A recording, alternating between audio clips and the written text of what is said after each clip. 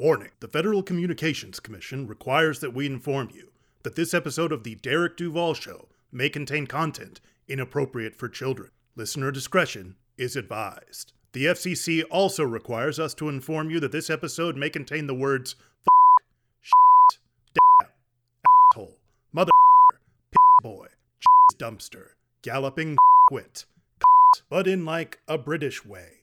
And also, strangely, cul-de-sac. Once again, this show may contain content not suitable for anyone but the coolest children. Listener discretion is advised. Powered by Transistor FM. Welcome to Friends, Foes, and Neither.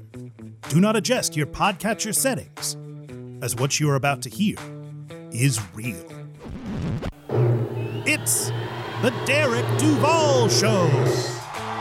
Prepare yourself for insightful interviews with incredible people. Join us now as we delve ever deeper into the human condition. And now, coming to you live to tape From the Derek Duval production bunker, it's Derek Duval! Hello, Duval Nation. Hello. Hey, everybody. Hi. Thank you so much. Please sit. Thank you. Hello, Duval Nation, and welcome to the Derek Duval Show. That's right. We are back with another fantastic journey into the lives of extraordinary people. Happy Pride Month, everyone. We at the Derek Duval Show are always proud to stand with our LGBTQ brothers and sisters as the fight for equality continues. If there is a Pride event in your area, I strongly encourage you to attend. Some of the most fun you will ever have with some of the nicest people you could ever be around. I promise you that. All right, so before we jump into this episode, I want to say a huge thank you to my last guest, Jill Donovan. As you can tell, I was in complete awe that Jill was on the show, and as someone who is always looking to be inspired, Jill dished that out in aces and spades. So, Jill, thanks ever so much again for coming on the show, and when your next book is ready, the offer to return to the show stands. If you have not heard our incredible interview, I strongly encourage you to check it out after the conclusion of this episode. So welcome to episode 158, and we have a fantastic episode lined up for you today. We have with us Dr. Andrew Owens, Ph.D., who teaches at the University of Iowa. Dr. Owens will be talking about the courses he teaches, the power of the horror genre in modern cinema. We have some great conversations about the current state of the film industry. He takes a few of your fan questions, and we talk about his book, Desire After Dark, Contemporary Queer Cultures and the Occultly Marvelous Media. Great title. This is a very in-depth interview, so get a cup of coffee brewing, folks. Duval Nation, please welcome to the show, calling in today from Iowa City, Iowa, Dr. Andrew Owens, Ph.D.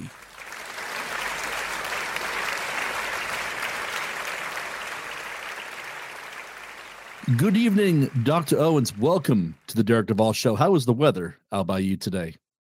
Above freezing, which for Iowa this time of year is saying something very positive.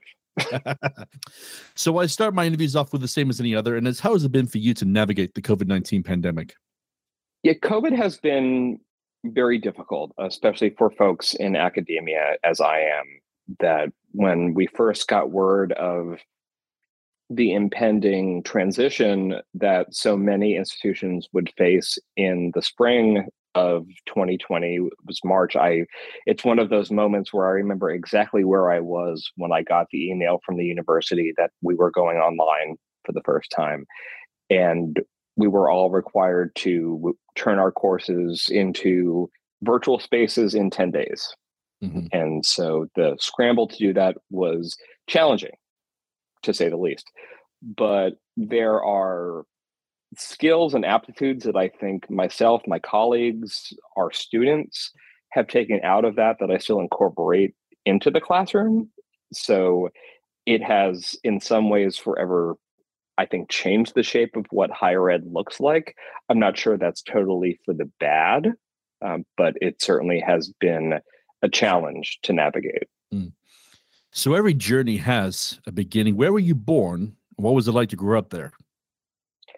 I was born in Mount Holly, New Jersey, but very quickly moved to Bethlehem, Pennsylvania, which is on the very eastern side of Pennsylvania, the aptly named Christmas City, for obvious reasons.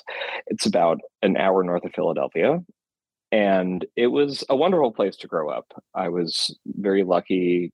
I'm an only child, so I was lucky enough to have parents who were very involved in my life academically, extracurricularly. I went to a massive high school, which was not always the greatest thing. I didn't know everybody. There were over 700 people in my graduating class, which is why I chose to go to a much smaller liberal arts institution for my undergrad education. But it's a place that I still call home, and my parents still live there. I still have family, and my ties to the East Coast are still very strong. So that's nice to know that I still have a place to call home, even though I have traveled pretty extensively across at least the eastern and midwestern part of the country. Now, I see you went to universities, Villanova and Northwestern. Do you have any favorite memories from your time there? I remember I was at Villanova for my master's program one of the years when their basketball team won the NCAA championship. And that was exciting for sure. It's a bit of a different experience when you're a graduate student as opposed to being an undergrad, but that was certainly a lot of fun. And Northwestern was a complete joy in that it is the sort of northernmost suburb of Chicago without it being Chicago, right? That there is literally one street that separates Chicago from Evanston. And I loved everything about living in that area. I loved Chicago. I loved all the resources. The university was wonderful. And so I have very fond memories of both of those places. I'm very tied to Philadelphia. I went to undergrad at a small college outside of Philadelphia. Villanova is also right outside of Philadelphia. So I've tended to find myself in sort of suburban locations that are adjacent to major metropolitan areas. I've found that I really like that a lot. Nice. Now, for my listeners, what is your CV, just out of curiosity? So my CV educational wise is I have a BA from Swarthmore College in English literature, a master's from Villanova in English, and a PhD from Screen Cultures from Northwestern. At what point in your life did you decide, hey, I want to pursue a career in education? I think I had always had an idea about being an educator. Growing up, my dad was actually a men's clothing salesman. He and a friend of him owned a men's clothing store in our hometown. And when I was very young, that sort of went by the wayside. And he went back to school and got his master's in education and became a junior high school teacher. And so I was surrounded from a very young age by people who were educators. I took to school very easily, that I had always been a good student. And I found that when I began approaching my undergrad career, I initially was going into college thinking, I'm going to be a lawyer, right? I wanted to be a lawyer. That I remember in my high school yearbook, it said, Andy's going to Swarthmore College, intended major political science. I never took a political science class in my life. So it turned out that when I got to college, that I sort of fell in love with literature. I fell in love with texts and moving images, which is where still my main interests lie. And so that's where I had always known that I wanted to teach. And I had such a wonderful experience as an undergraduate, being able to attend small classes, getting that sort of individualized attention, that part of my mission as an educator has been to sort of pay that forward, because I was lucky enough to have that experience, and I try my best to pass that on to the students that I teach. Now, you are currently teaching at the University of Iowa. giving instruction in. Now I have to say this right because I want to get it all correctly. Film studies, contemporary cinema, race, gender, sexuality on screen, history of the American horror film, American exploitation, and screening sex in America. How long did it take to set up these classes, and which of these are the subjects you enjoy teaching the most? It took a little while. I was hired at Iowa about 6 weeks prior to the semester starting in 2018. So I had to hit the ground running quite quickly. But I'm lucky enough that I had very supportive colleagues who provided syllabi and other advice. I had been an instructor throughout my time at Northwestern. I also, when I graduated, had a visiting appointment at Boston College where I developed some courses. I had also taught previously at DePaul University in Chicago. So I had a decent slot of things in the bank. And when I came to Iowa, I was hired to really be the gateway instructor for our department, for our lower level courses that introduce students to the major. And that's been something that I've really taken to.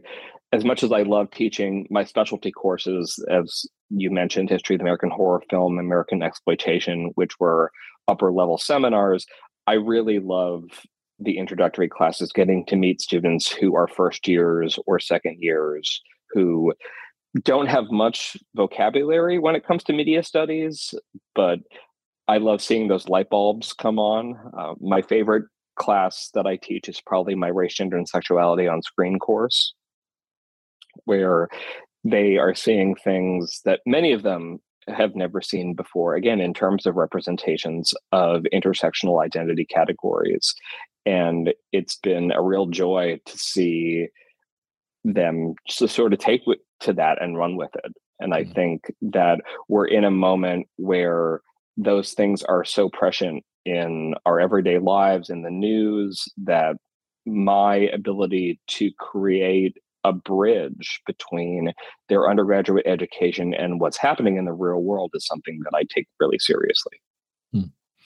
So I had Tom McLaughlin, one of the true masters of film horror, on the show a few months ago. And he was talking about the current state of the horror genre.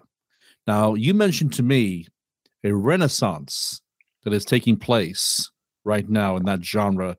Can you elaborate for my listeners? Yeah, I think horror is in such a fascinating spot right now. I am, in terms of my research interests, primarily genre studies on the one hand, mostly horror, gender and sexuality and critical race studies scholar on the other. And when those two things come together, which they often do, all the better. And horror is in such a fascinating moment right now, and has been for quite some time, at least for the past, say, 5 or 10 years, in that we're in a moment that some people have variously called elevated horror, post-horror, where we see studios like A24, for example, who are making what they believe are award caliber, right, movies that are 100% horror films, right? And so it's been fascinating for me as a scholar and as a teacher to watch this happen and to see people really push quite hard for the elevation of a genre that has been so degraded on the cultural hierarchy for so long. Horror has always been treated as a low object, but so many people now want to raise horror, right, to the level of being art and being interesting and being psychologically complex, being narratively complex. As I said, A24 is probably the poster child for that right now in terms of studios. But directors like Robert Eggers and Ari Aster, both of whom have worked for A24, are really doing fascinating stuff in making people think, and I would say actually rethink what horror means. I was about to bring up, is, in your opinion, who are the best horror directors working? Who else would you put in that caliber? Yeah, I think Robert Eggers, Ari Aster, are fantastic. I would say the person who maybe is the most public facing of these folks is Jordan Peele, right, who is sort of leading the charge in a more mainstream way, certainly, than those other gentlemen. Right? That the breakout, remarkable success of Get Out, right, sort of catapulted this movement to a different stratosphere. Although interestingly, and some of my colleagues have written about this, Jordan Peele has never once called Get Out a horror film. And he did that intentionally because he knew historically horror films don't win Oscars. And so in order for that film to get into the Oscar race and ultimately for him to win for Best Original Screenplay, he kind of had to play it safe and to not call it a horror film. He called it a thriller. But then his follow-up, Us, he said, oh no, this is a horror film. Well, it's my question to you. This is, 1991, Silence of the Lambs wins Best Picture. It actually sweeps the top 5. Would you consider that horror, or would you categorize it more like suspense or something like that? I think Silence of the Lambs is absolutely a horror film, right? And I love it for that. And I often say to my students that, that's the one, man. That is the film that really changed the game for horror when it came to accolades. And that's not to say that it is an entirely unproblematic film, that there was a lot of pushback when it was released about its arguable transphobia in its representation of the main villain, Buffalo Bill.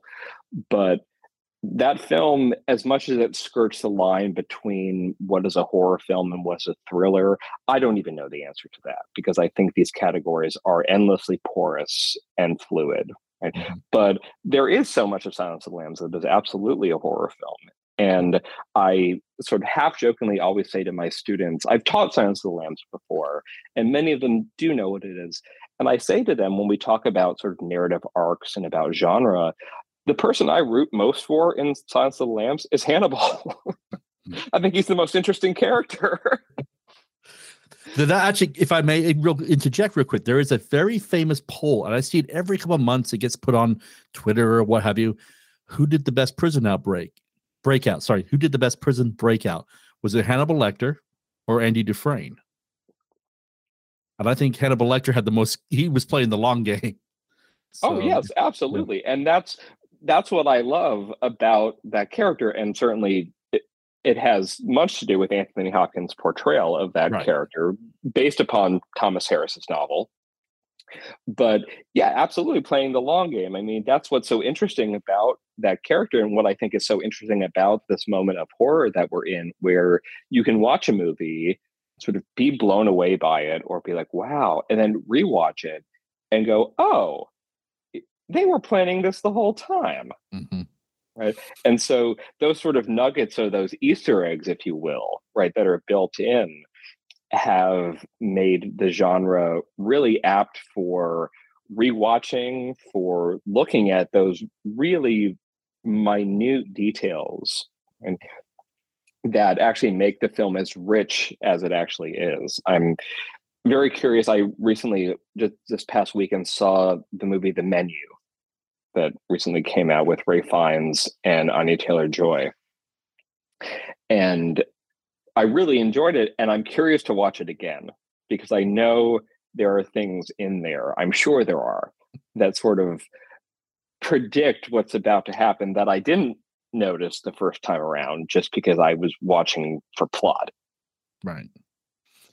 In your humble opinion, what would you say is the major appeal of the horror genre to people?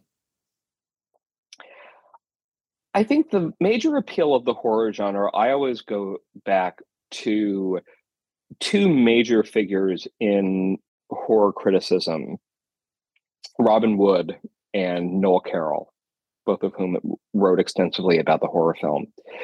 And I still agree largely with the two of them that there is something about the horror film that is the return of the repressed, right? That the horror film allows us to vicariously live out our deepest, darkest fantasies and desires in the relative safety, of sort of vicarious identification. Mm-hmm. Right? And I think there is something that has always been attractive about that, right? That and again, to use the Hannibal example as a springboard, that it is true, at least for me, I think that oftentimes the appeal of the horror genre is the characters that are most interesting are the monsters, not the other people who are trying to kill the monsters, right? It's the monsters that are the most interesting. Mm-hmm. Right?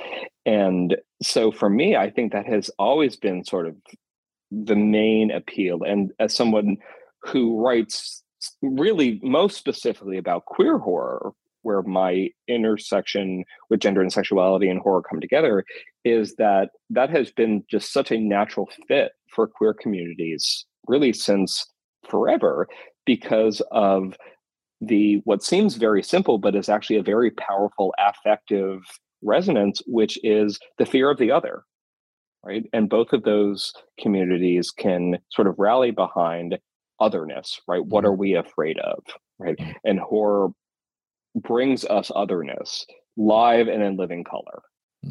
There's a question that you submitted earlier, and I really seriously, I thought about this long and hard. And that question is how are academics bridging the gap between the academy and popular audiences?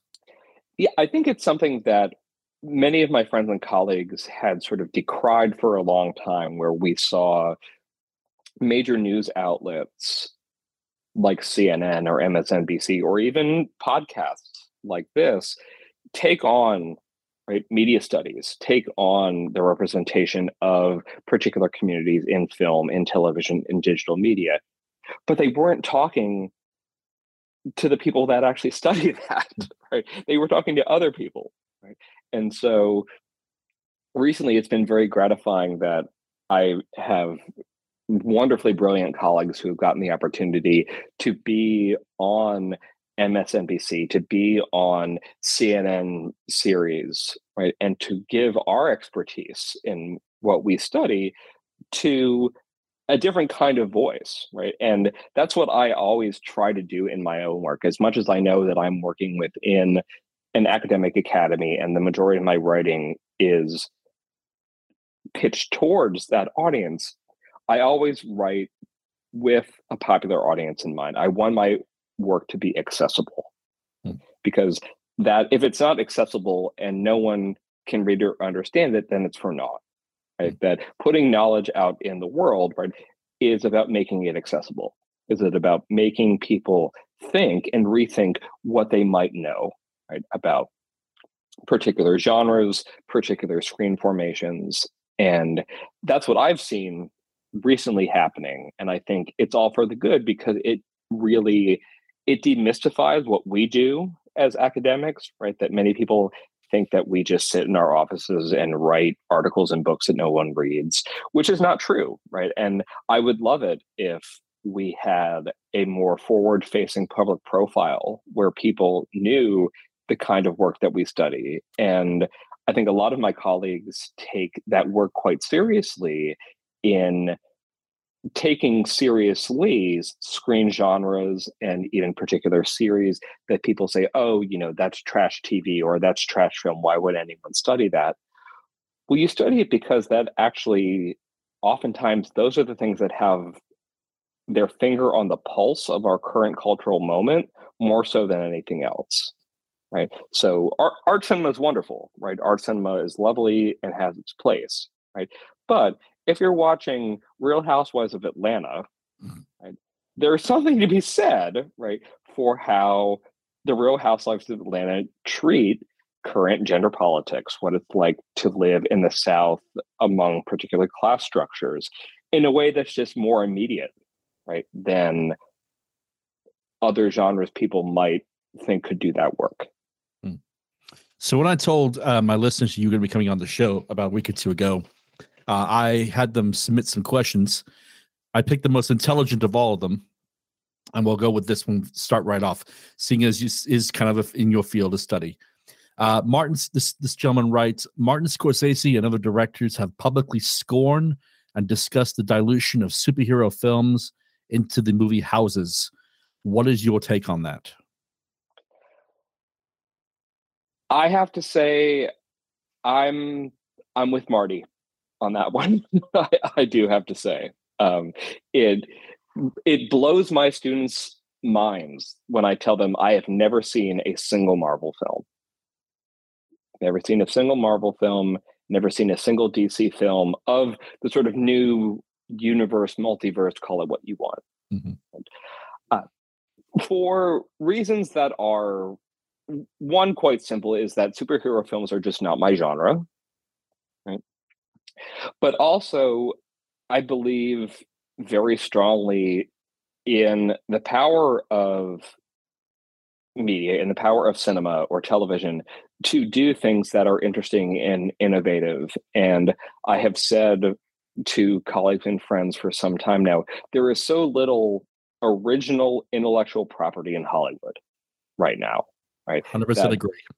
Right, that Marvel are our overlords, right? And that I was recently teaching in my introduction to film studies class, my students, I was teaching them about corporate conglomeration and the film industry. Right? And that, Disney's like a big old fish. It just, eats everything that it can, right? It buys Marvel, great. It buys Lucasfilm, great. Right? And so in a way, I understand, and I'm not decrying at all people who enjoy those things. I am absolutely for things that are out there in the world that people enjoy watching. That I do not decry that at all. Right? But at the same time, it sucks the oxygen out of the room. Right?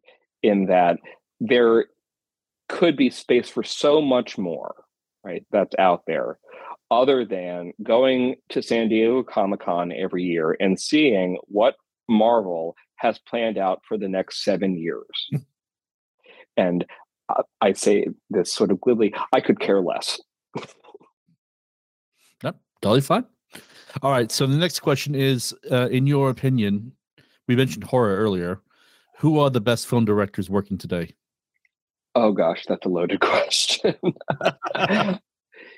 I think that it's such an interesting moment, and that we are seeing people who are, and I by no means mean this pejoratively, but sort of are in the twilight of their careers, that are making probably one last or the second to last push that have been very successful, right?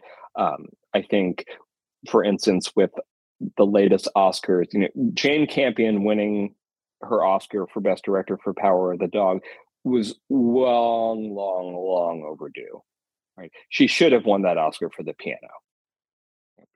So that was long overdue. But there are up and coming folks, right, who, and I think many of them are actually, as I said, working in the horror genre currently, who are taking risks and are visionary and are doing things that are really different, right, and are really just a notch above the normal, what I take as our normal sort of mediascape of using like another Marvel film, another DC film, another Star Wars thing, right? If you can do something else that's actually interesting, I think you're winning in Hollywood right now. My biggest thing, I say this all the time, and I've actually gotten a lot of pushback from people who I actually respect, is I think in terms of visionary and original, Jordan Peele, obviously, he's just killing it right now. Nope, that was a genius idea. But the other one, and this is kind of like, I call him the dark horse in the race, is Darren Aronofsky. I am a massive Darren Aronofsky fan. And his work, I think The Fountain, so criminally misunderstood, is one of the most powerful pieces of cinema I've ever seen in my life. But you ask, any Tom, Dick, or Harry out there, you put it in front of them, they're like, oh, I don't get it, because it requires them to use a little bit more than, explosions and, and what have you. So, yeah. Right. No, exactly. And I think people like Aronofsky have been around for a long time, right? And are perhaps only now among a more mainstream audience getting their due. Film nerds have always known how good he was from the gate. Right. And so I think, and that is often how it goes, that people are like, who? Right? Mm-hmm. Until they get a film with a bigger budget.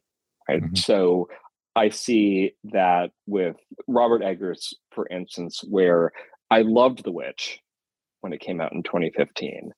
I thought The Lighthouse was really interesting, although it's a much odder film in some ways. And, this past year, he does The Northman. And people were asking me, oh, what do you think? I said, it's Robert Eggers with a bigger budget. That's what it is, right? Yeah. He left A24. I mean, not under any animosity. He just chose to work with a different studio, which was totally fine, right? It's just him with a bigger budget. And so I think we have those folks out there, and I appreciate that about directors who can actually bring, right, their expertise and their vision to a project, regardless of budget. And I believe it was Chloe Zhao who, after she won her Oscar for Best Director, right, was approached by Marvel and said, hey, Oscar winner, right, why don't you come and direct Shang-Chi? And she did. And I know many colleagues who said, as much, again, as it is a Marvel property, they saw parts of her stylistic signature in that film. Mm-hmm. And so that's interesting to me, of people who are able actually to bridge that gap and traverse those worlds. Again, I'm not as qualified in my opinion as you are academically, but I will say this. Take the big budget out of the equation. I still, even though he burned a lot of bridges 2 years ago, is Nolan. Nolan's the dark horse in all this, because he's either going to bring the most original idea in the world to you, or he's going to just completely, shit the bed right out the bay, And I think honestly, like Nolan, even though he's an elitism with his, how my movies have to be screened kind of thing, I think sometimes he brings ideas that you're just kind of like, it just blows your little mind. That's my opinion. Anyway. Oh, absolutely. And I constantly say to folks that if you want to see classic examples of tried and true film techniques that are taken just to the next level, right? Watch Chris Nolan films, right? So, for instance, I use an example in my intro course of parallel editing. So when we have two narrative strands that are taking place at the same time, it's called cross-cutting, right, between two strands. I typically use the sort of massacre scene from The Godfather as an example. But I say, if any of you have seen Inception cross-cuts the entire film. Right? Right? And so, these people who are rightfully so, right, sort of lauded as being visionary and original, right, they know where the bodies are buried, right? They have an intense awareness, right, of film history, right? And what they're doing is not reinventing the wheel, but what they're doing is taking it and putting a different spin on it. Mm-hmm. Okay, Duvall Nation, we're going to go ahead and take a small break right here, but we will be right back with the conclusion of this interview with Dr. Andrew Owens. May I suggest you take this time to refresh that drink and take some super long deep breaths. That's right, Clouseau style. Out with the bad air, in with the good. Out with the bad air, in with the good. Please give your attention to a few friends of my show, and we will be right back. Hello there, Gigawater Gang. I'm Keena, the host of the boozy and delightfully foul-mouthed comedy podcast, Historical AF. I'm a nerdy public historian that is joined by a special guest each week to deliver funny, weird, spooky, and morbid historical nuggets you never knew you needed in your ear holes. Past topics have included the magical manhood of Russia's mad monk Rasputin, my hot take that aliens did not build the pyramids, serial killers that both my parents happened to meet as children. Listen, I know what you're thinking. Keena, how do you even exist right now? Also, who was it? All right, I'll tell you. Spoiler alert, it was John Wayne Gacy and Mark Allen Smith. Anywho, we can't forget the spooky. I've covered topics ranging from the ghost of Anne Boleyn to the night marchers in Hawaii. Don't look at them, guys. If you do, you have to strip naked and you have to lay on the dirt. Them's the rules. You can listen and subscribe to Historical AF wherever you get your podcasts. You can also follow on Facebook, Instagram, and Twitter at Historical AF Pod. And finally, you can check out the website for links to listen, sources, because citing is sexy, photos, and more at historicalafpodcast.com. Okay, bye! Duval Nation, Derek and Mindy Duval here to talk about Jerky Pro, the standard in premium beef jerky products. The Derek Duval Show and Derek and Mindy's Fun with Movies is proud to be sponsored by the team at Jerky Pro. As a veteran, I am always the first to support veteran-owned businesses.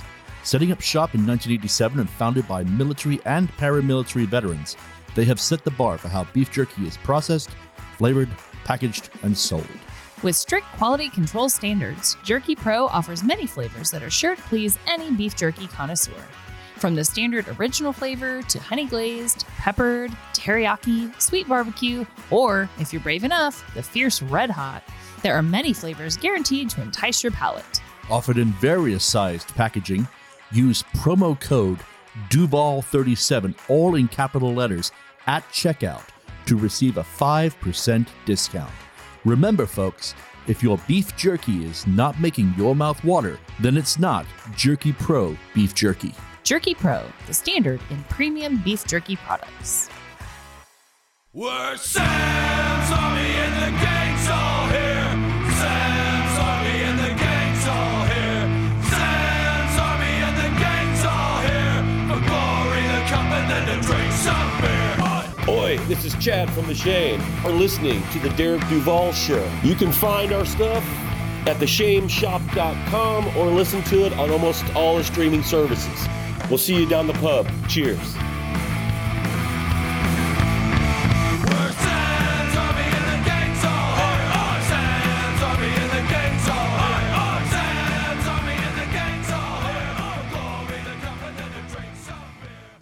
Teachers, do you ever have these feelings or have been told these things? Do you want Kleenex for your classroom? Maybe you should think about buying your own, with your own money. You get the summer off, you can have a second job. Do you really need a pay raise? Oh, do you need to use the restroom? Maybe you can do that in the 3 minutes while students are changing classes. Boy, sure hope your room doesn't descend into Lord of the Flies in that time. Oh, things are going pretty good for one. Surprise! Budget cuts! Well, you're in luck because we've got a book just for you. Hi, everyone. It's Katie Kinder, educator, speaker, and author of Untold Teaching Truths. I invite you to purchase my book and join this journey as we talk about the wild world of public education.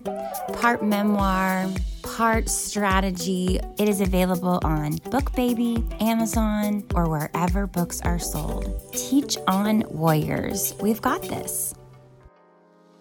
Are you craving a cinematic thrill? Join Too Many Captains, 4 friends who choose a new release in theaters and look back at an important film that influenced it. Tune in weekly for your ultimate movie fix.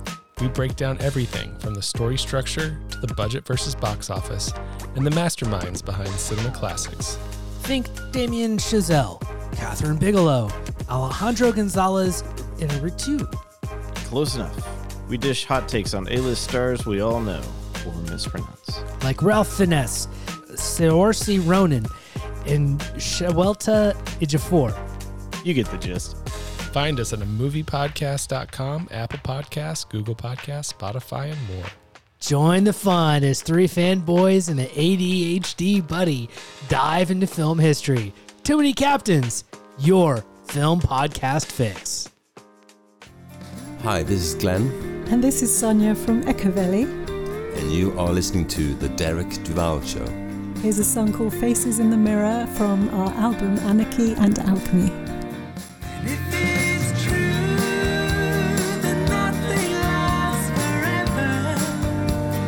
Tell me why we're all here, trying to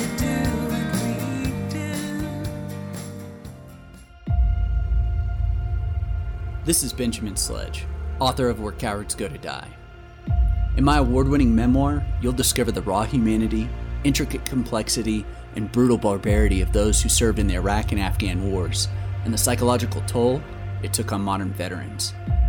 You can purchase Where Cowards Go to Die on Amazon, Barnes & Noble, or anywhere major books are sold. Look for me on Facebook, Instagram, and Twitter at Benjamin C. Sledge.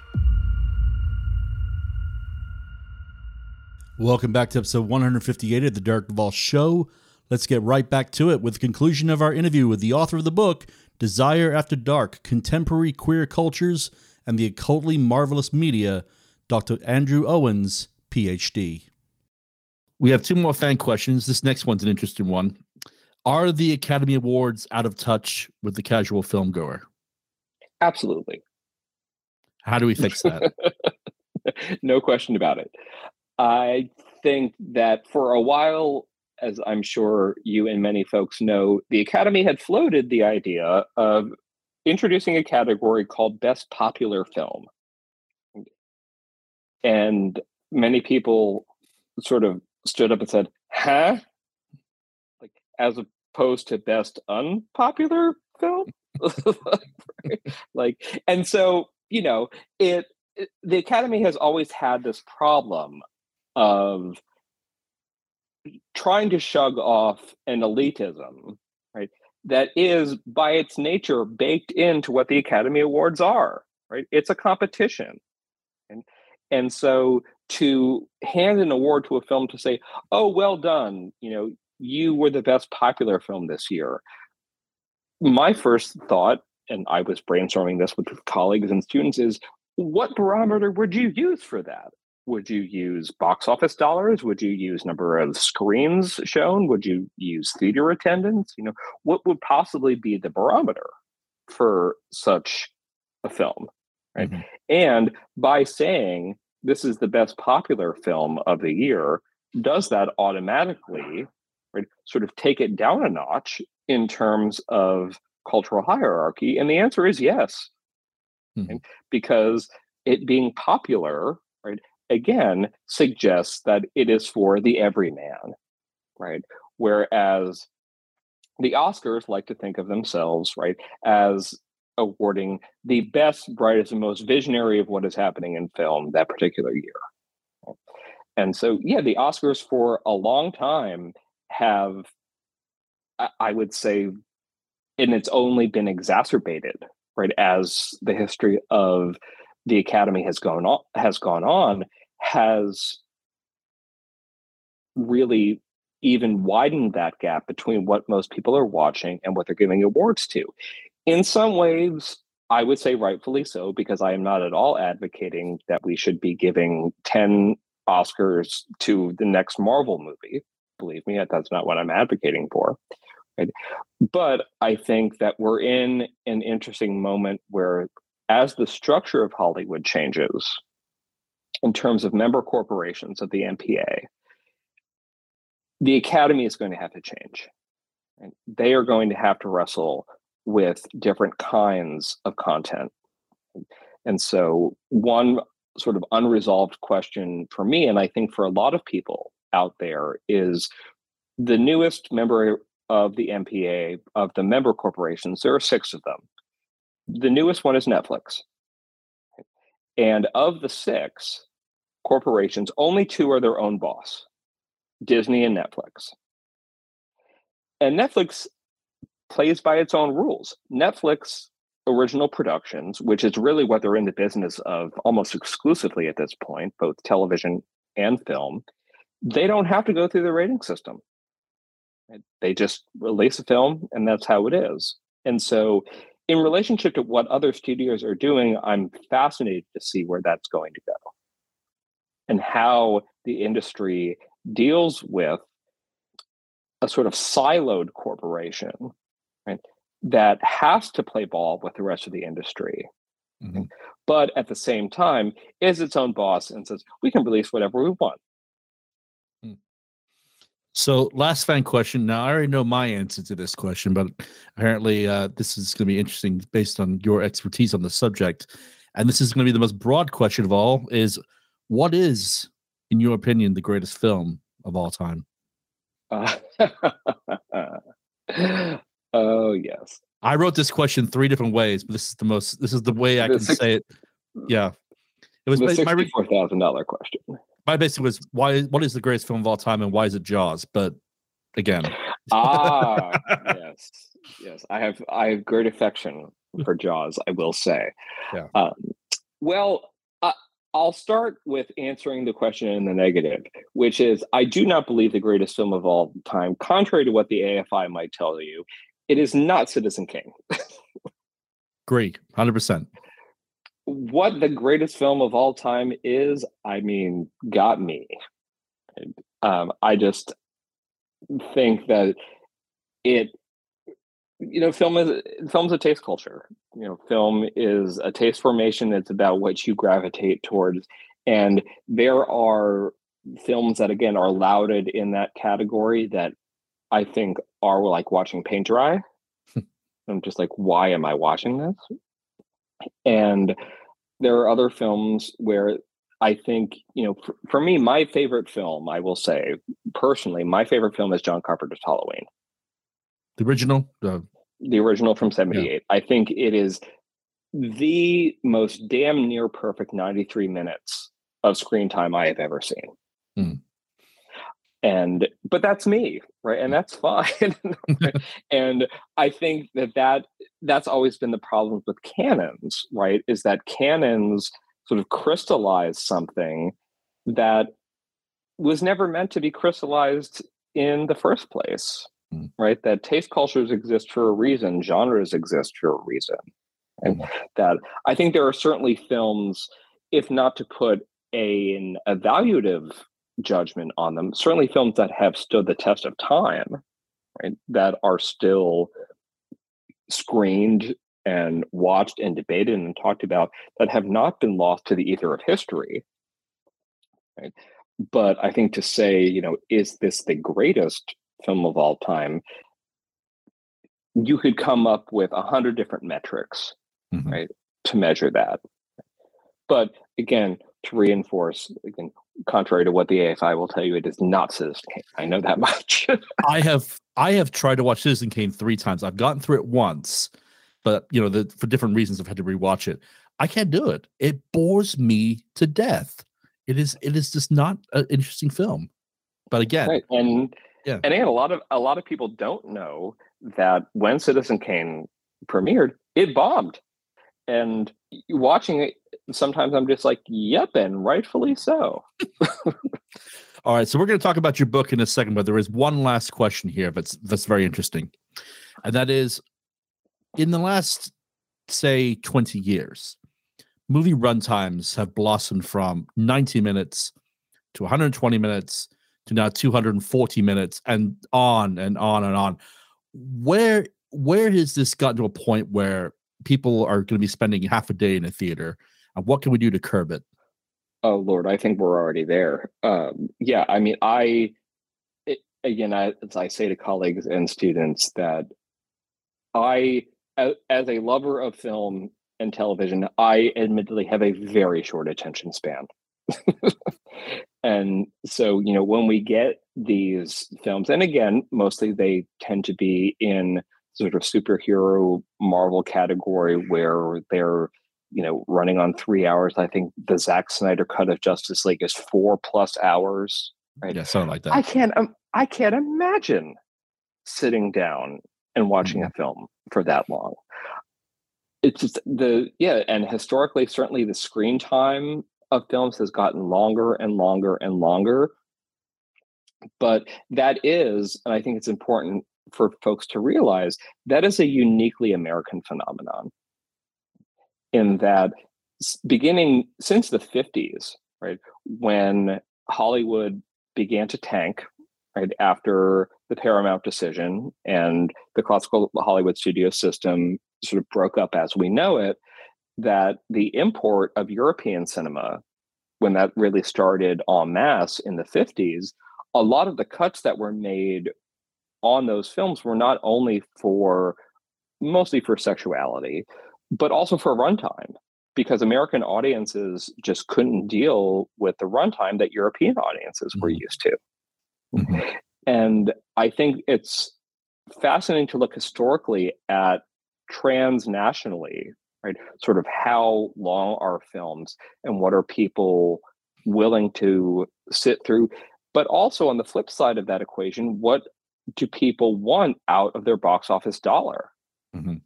So I often tell students when I teach Indian cinema and Bollywood that Bollywood films, for the most part, with very few exceptions, are 3+ hours, right? That you can bet your bottom dollar, right? That they're 3+ hours, because Indian audiences are demanding that for their money. Right? They are demanding that kind of length for the money that they are spending at the box office. I'm going to say this because, like I said, I mentioned earlier, superhero films. I am not a big superhero fan. I'm going to give full disclosure. I'm not a big Marvel fan. I'm not even a big DC fan. That being said, I grew up reading Batman comic books, so I do have a love for Batman. That being said, that last Batman movie that came out, 3.5 hours. I went and sat. I watched the movie. I did it. I went and watched it. I sat there the whole time nitpicking apart. Could have cut this scene. Could have cut that sequence. And get it down to 2 hours. But again, yeah, and I think that there are instances. Again, this sort of harkens back to earlier parts of our conversation, where we are in a moment of a sort of dearth of intellectual IP. That what we have are reboots and remakes, right? And origin stories of characters I'm not necessarily sure we needed origin stories for, right? But yeah, in terms of superhero movies, I don't want to seem like I'm unnecessarily shitting on the superhero genre. I think Tim Burton's Batman, the first one from '89, is damn near perfect. Thank you. I agree. I think it is. I could watch that movie all day. That I don't think there is a wasted moment of screen time in that film. And I think it's fabulous. I knew I liked you for a reason.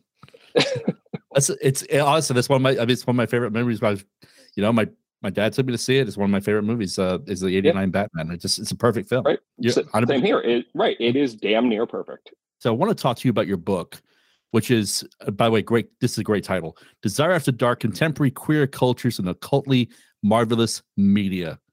Where did the idea to write this book come from? The idea really germinated, and I thought a lot about this when I was writing the introduction to what was this. The book was based on my dissertation. It's a heavily revised version, and I thought about this a lot. I was like, where did this project start, actually? Did it start the moment I got at Northwestern and I knew I was going to have to write a dissertation to get a Ph.D.? Did it start somewhere else? And I eventually came to the conclusion it started when I was a very young kid at the public library in my hometown. Because one of my most vivid memories from childhood, and this is how I open the introduction of the book, is I remember my mom taking me to the library. And at that time, you could rent VHS tapes out from the library. You could take a couple, you have them for a week and return them, like a video rental store, but the library had them. Right? And I remember asking one of the librarians to rent Dracula. And she looked at me, and I'm sure it was kind of in a not necessarily condescending way, but in sort of a, okay. And she said, do you know which one you'd like? Because obviously there have been many film versions. And I don't think she expected my response, which was the 1931 Universal version with Bela Lugosi, please. And I was like 7 at this point, and she was gobsmacked. And so was my mother. And I think that's where this project started. And in that my love, right, of the horror genre since I was a kid, right, and I think it had a lot to do with as I got older, my sense of the otherness that eventually came into my sense of my own sexuality, which is sort of, the basis of the book, not as a memoir by any means, but as I said, the idea that what brings those two sort of camps together of gender and sexuality, specifically queerness and horror, is the otherness. I felt that deeply as a kid. I felt like an outsider. I felt like the one who was never picked for the sports team, right? And in some ways, I did gravitate towards the horror genre as a vehicle to sort of live out those fantasies, even momentarily, of power, of domination, of agency, right? And that's where I think, when I knew that I had to write a dissertation, I thought, well, yeah, I mean, let's write about the thing that let's write about the thing that you want to write about. And I think that that's why I've talked to countless friends and colleagues who really, by the time they were done with their dissertation, they were like, I never want to see this thing again. I'm done. Or if it did turn into a book manuscript, let it go, and said, okay, it's out there in the world and I want to see it again. I still, to this day, have a deep affection for my book. And not to say that I think it's a brilliant masterwork, in that it's just a really personal item to me, right? That it is, and a lot of people don't get to necessarily do that with their first book, and I'm lucky that I did. That's awesome. What was the reaction to the book been like? It's been very positive. And I'm, again, glad I'm, as I said, I think we're in a moment of a horror sort of renaissance where people have been looking for different critical takes on the horror genre. And my hope is that I've been able to productively contribute to that conversation. Right? And there has been for quite some time, but certainly in the past, say, 5 to 10 years, especially on TV, the world is lousy with queer horror. Like, there are just so many queer horror things out there that I think that the project came around at the right time, right? And that it is a deeply historical project, that it begins in the 1960s and it goes up until about 2018. And what I hope is, again, to bring it back to bridging the gap between the Academy and popular audiences, that people who are watching, say, The Vampire Diaries or the originals, the CW has sort of been the flashpoint of queer horror recently, at least on TV, that those people, I hope, if they choose to look at my book, that it gives them context, right? And it gives them a history, that this is not new, right? That this has been around for a long time, and that the different manifestations that this has taken, where queer audiences have gravitated towards the horror genre, is what fascinated me the most, right? And how in very different sociocultural contexts, the genre continued to thrive and audiences continued to gravitate towards it, sometimes against all odds. And one of the examples of that would be when I write about, in the third chapter, in the 80s, right, when the AIDS crisis comes around and we have this great fear, certainly under the Reagan administration, of AIDS and of queer people potentially infecting other people. The vampire genre just goes through the roof in the 80s. And people are like, well, why? Well, blood exchange, blood transfusion, right? AIDS, blood transfusion, the corollary there is just so easy, right? That I wanted to, again, give people the sort of historical context in order to understand the moment that we currently find ourselves in. So what is next for Dr. Owens? Is there another book, maybe? There is, actually, yes. I am very excited. I am authoring with a very good friend and colleague of mine a book that will be forthcoming on the Black queer filmmaker Marlon Riggs, and specifically on his 1989 experimental documentary, Tongues Untied. So that is something that we are both very excited about, that Marlon was best known as experimental filmmaker. Tongues Untied is probably his most famous film, but worked extensively in the documentary tradition. Unfortunately, was lost to AIDS in the 90s.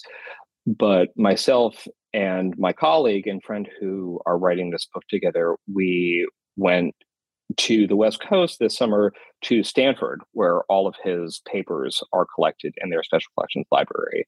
And we spent a week there looking through his papers.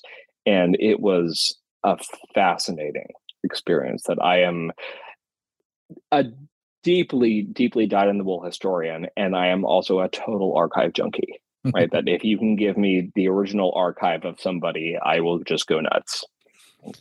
And that was a really great experience that I know will make the project really strong. We just got here in Tulsa about a year ago, the complete archive of Bob Dylan. And it has been one of the most popular things. People are lining up. I think there's like a year wait just to get into it. And they have, and when I say they have everything, they have everything. And it's been pretty impressive. Yeah, and there were things in there. One of my favorite parts about doing archival research is you go through catalogs that libraries have, and they say, "Oh, this is located in this folder." But oftentimes, all the times, they're not by any means complete. Right? It'll just say, miscellaneous. Right? And when you look through it, you never know what you're going to find. And one of the things I found when we were doing our trip this summer was, before Marlon died, he was in hospice and actually had a tube through his nose and through his throat where he couldn't talk, and all he could do was communicate by writing. And they had this legal pad where he was writing between him and nurses and doctors and people who were coming to visit him while he was in hospice care before he died. And I just remember opening a folder, seeing this thing, and just being gobsmacked and saying, you are touching the last living moments of a person whose life you're trying to do justice to in a historical project. And it was both completely overwhelming, but also very humbling, right? In that I hope that we can do him and the work justice when the book comes out. So as we enter this final phase of the interview, I always like to ask one fun question. And that is, when you aren't lecturing and writing, what do you do for fun? Are there any shows that you're into or anything like that? I'm a big, two things that I spend a lot of my time with here in Iowa City is a very sort of as much of a college town as it gets in the United States. Not much to do outside of that, but I'm a big bar trivia junkie. So my friends and I actually, as soon as I'm done speaking with you this evening, my friends and I are going to play bar trivia. So that's something that we do. I also am a big cook. So I enjoy cooking a lot. That's something that I like to do in my spare time, as much as I love work. And sometimes it is difficult, especially when you're living in a college town, to separate yourself from the institution. I do that as much as I can. And bar trivia and cooking keep me going. The gentleman who does the voice for this show, when I'm, this is the Derek Duvall Show. His name is Jeff. He is a former Jeopardy contestant. Known him for many, many years. Really? He is basically the undisputed top dog in bar trivia here in Tulsa. And he goes every week, plays with the team, and it's just obscene, the knowledge, the most random knowledge that he keeps up here. On top of that, too, he's just a really, really hilarious guy. So it's really nice to have around. So that I have two very good friends and colleagues who actually teach at UTulsa. I've never been. But I hope to make the trip soon. Yeah. Well, let me know when you do. I'd like to shake your hand, sir. All right. Absolutely. So as we're going to wind down this interview, what would be the best way for my listeners to follow your adventures online? I am available on all the socials.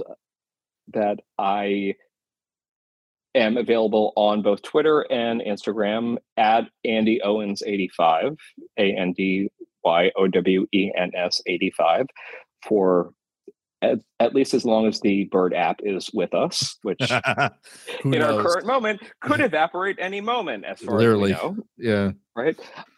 But yeah, and please feel free to get in touch with me on either of those platforms.